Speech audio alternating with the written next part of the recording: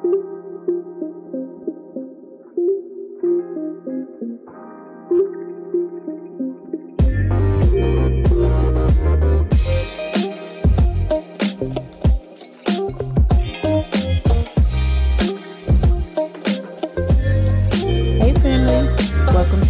Up, Don't Shoot podcast, where I, your host, Ashley France Howell, tell the stories of Black victims of police brutality. You can support the show by going to buymeacoffee.com/Hudspod. Today, I'll be telling you the stories of Chinedu Okobi and Alberta Spruill. Welcome to episode 24. Chinedu Valentine Okobi was born on February 13, 1982, in San Francisco, California. He grew up in a neighborhood called Diamond Heights, which is in central San Francisco. Chinedu was the youngest son of 5 siblings in a Nigerian American family. He attended Morehouse College in Atlanta and graduated in 2003 with a degree in business administration. While in school, he met his college sweetheart, and they had a daughter together, Christina. After graduating, Chinedu moved back to California and lived in the Bay Area.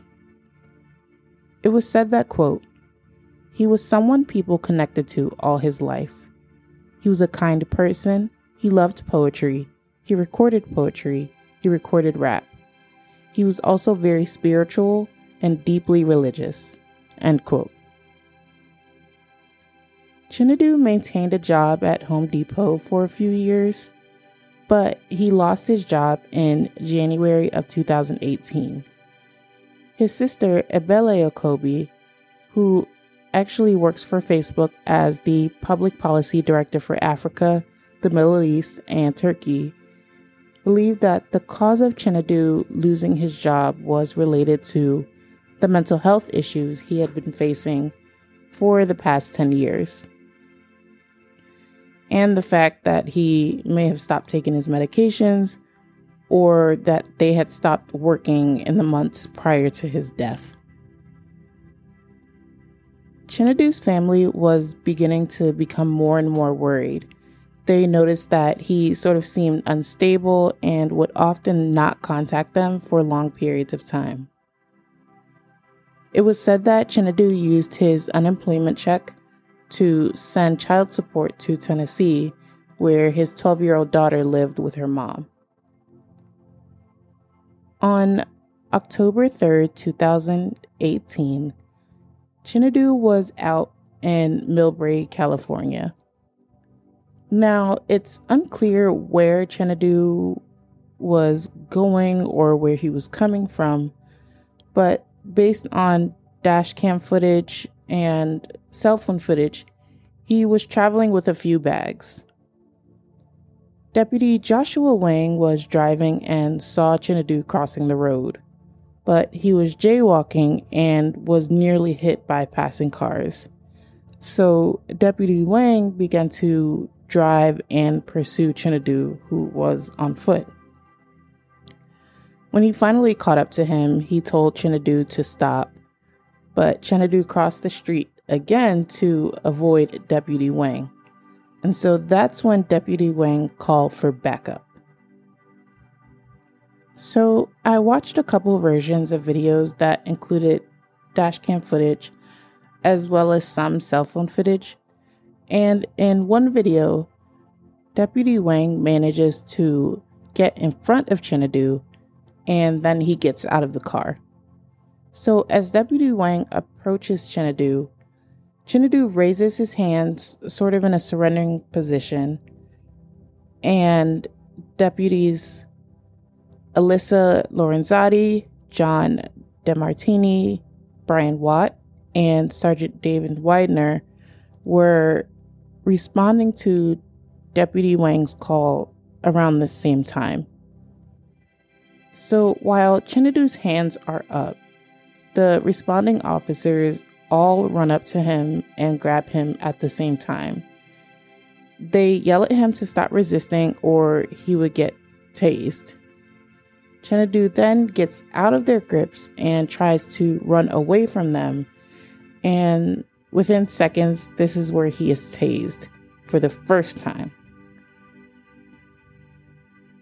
The police claim that he was running towards Deputy Wang, but when you watch the video, it looks like he is trying to run away from the officers. And so after that first taser deployment, Chinadu falls quickly to the ground asking, "What did I do?" And he was also calling for help. There were a few other things that he said that sort of made me think that maybe there was some mental health issues at hand. And I think the police should have recognized that as well. So when he falls, Chinadu lands on his back with his hands and legs in the air. He's screaming from the pain of the taser, and the officers are constantly yelling at Chinadu to turn around and lie on his stomach. Then, in the minute or so after that, he is tased 6 more times because Deputy Wang said that, quote, Chinadu was resisting, agitated, speaking incoherently, and excited, end quote. Even after being tased 7 times, Chinadu manages to get up and run away from the officers. They chase after him, and Deputy Wang swings his baton at Chinadu. And Chinadu punches the deputy in return. The officers then tackle him to the ground and attempt to handcuff him. They tried using pepper spray, but was ineffective, and it even hit another officer. They were able to handcuff Chinadu and put him in a sitting position while calling for an ambulance. And they soon realized that Chinadu no longer had a pulse. So when the paramedics got there, they attempted to perform life-saving measures, but it was too late. He had gone into cardiac arrest.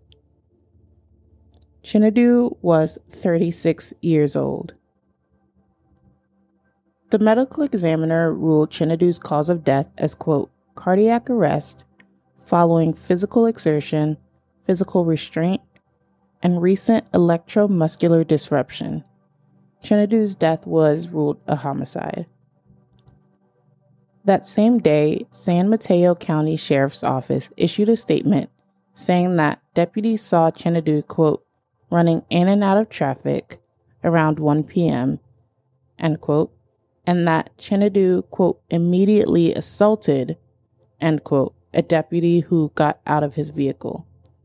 So again, based on the video, this was a lie.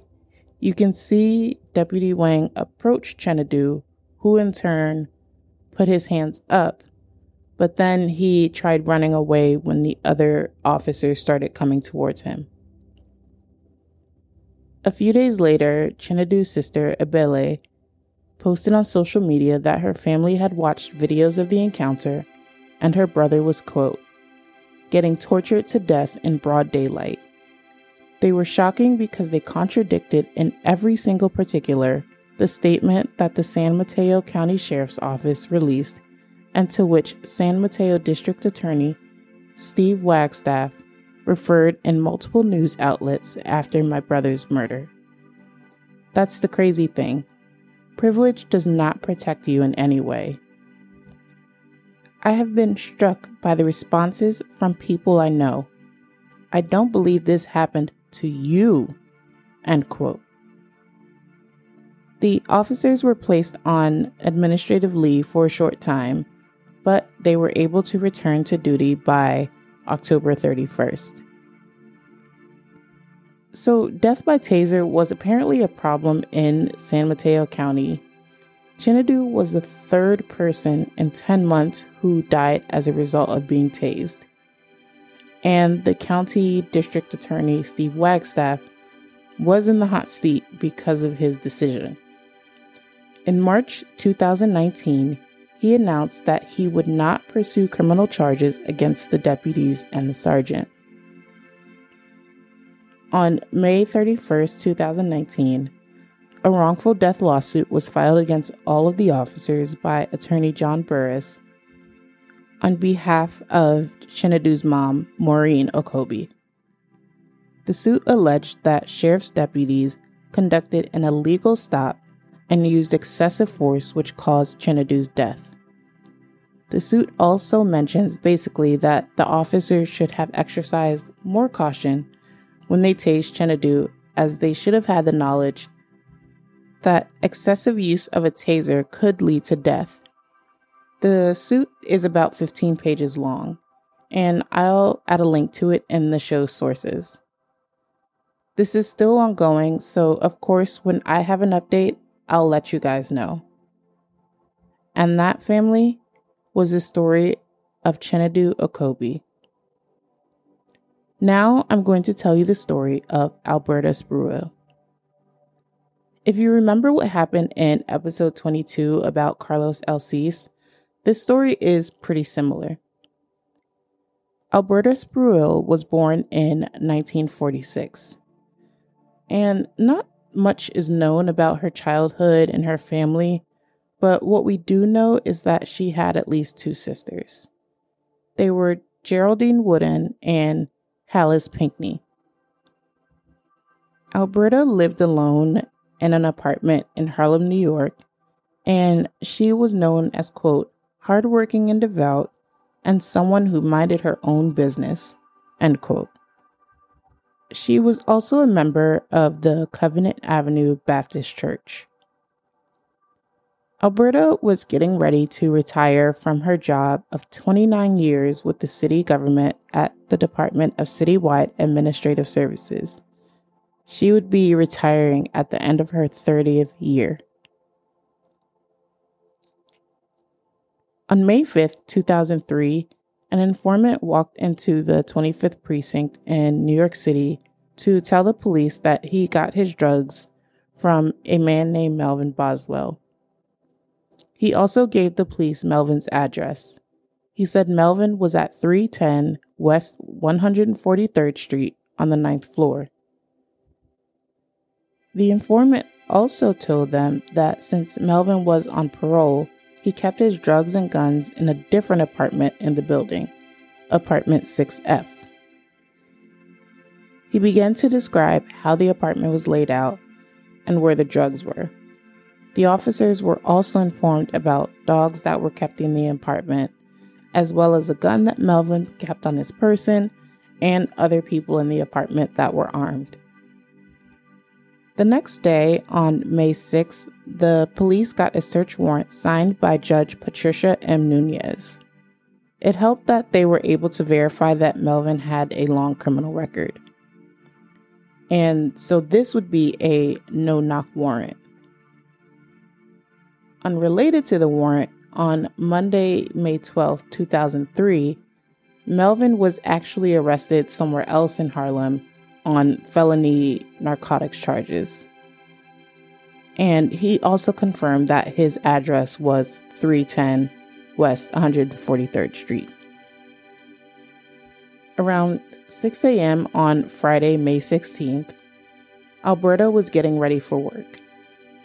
At the same time, about 6 members of the New York Emergency Service Unit, think of something similar to SWAT, and about 6 officers from the 25th Precinct were getting ready to execute that no-knock warrant on the apartment they thought housed drugs and criminals, which again was apartment 6F.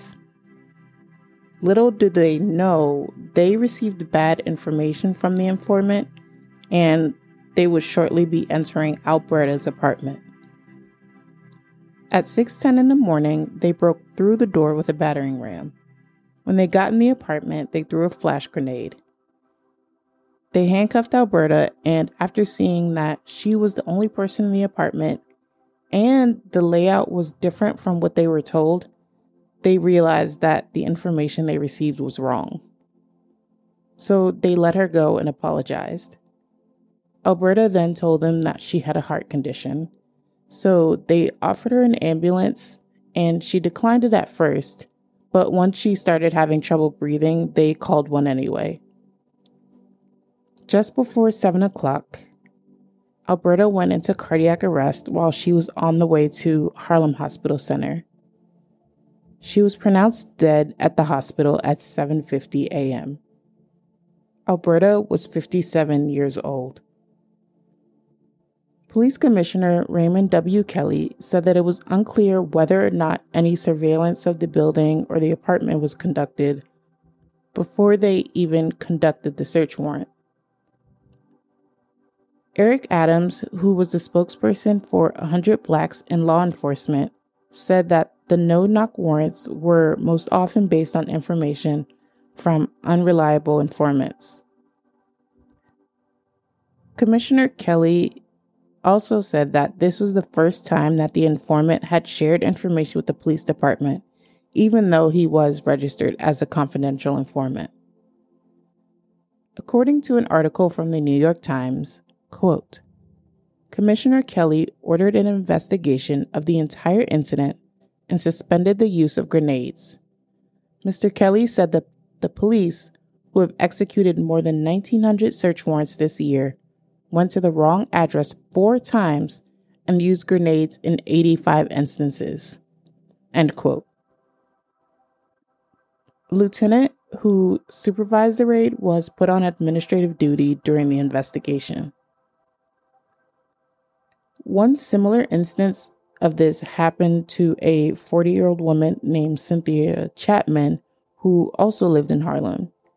She said that police burst into her apartment on 1st Avenue and 114th Street because they believed that there were guns and drugs inside. And Cynthia's 15-year-old son was also home with her. She said she saw a gun and ran, and even yelled at the police to please don't kill her.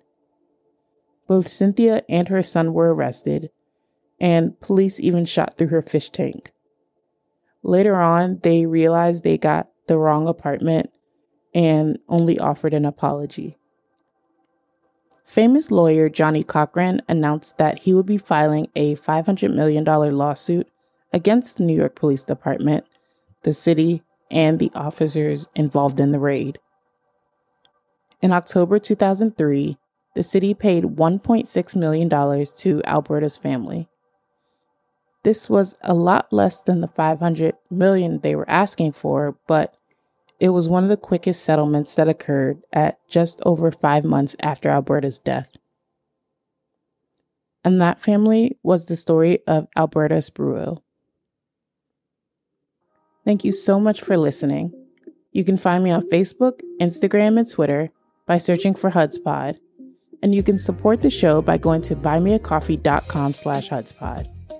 Remember, HudsPod is spelled HUDSPOD.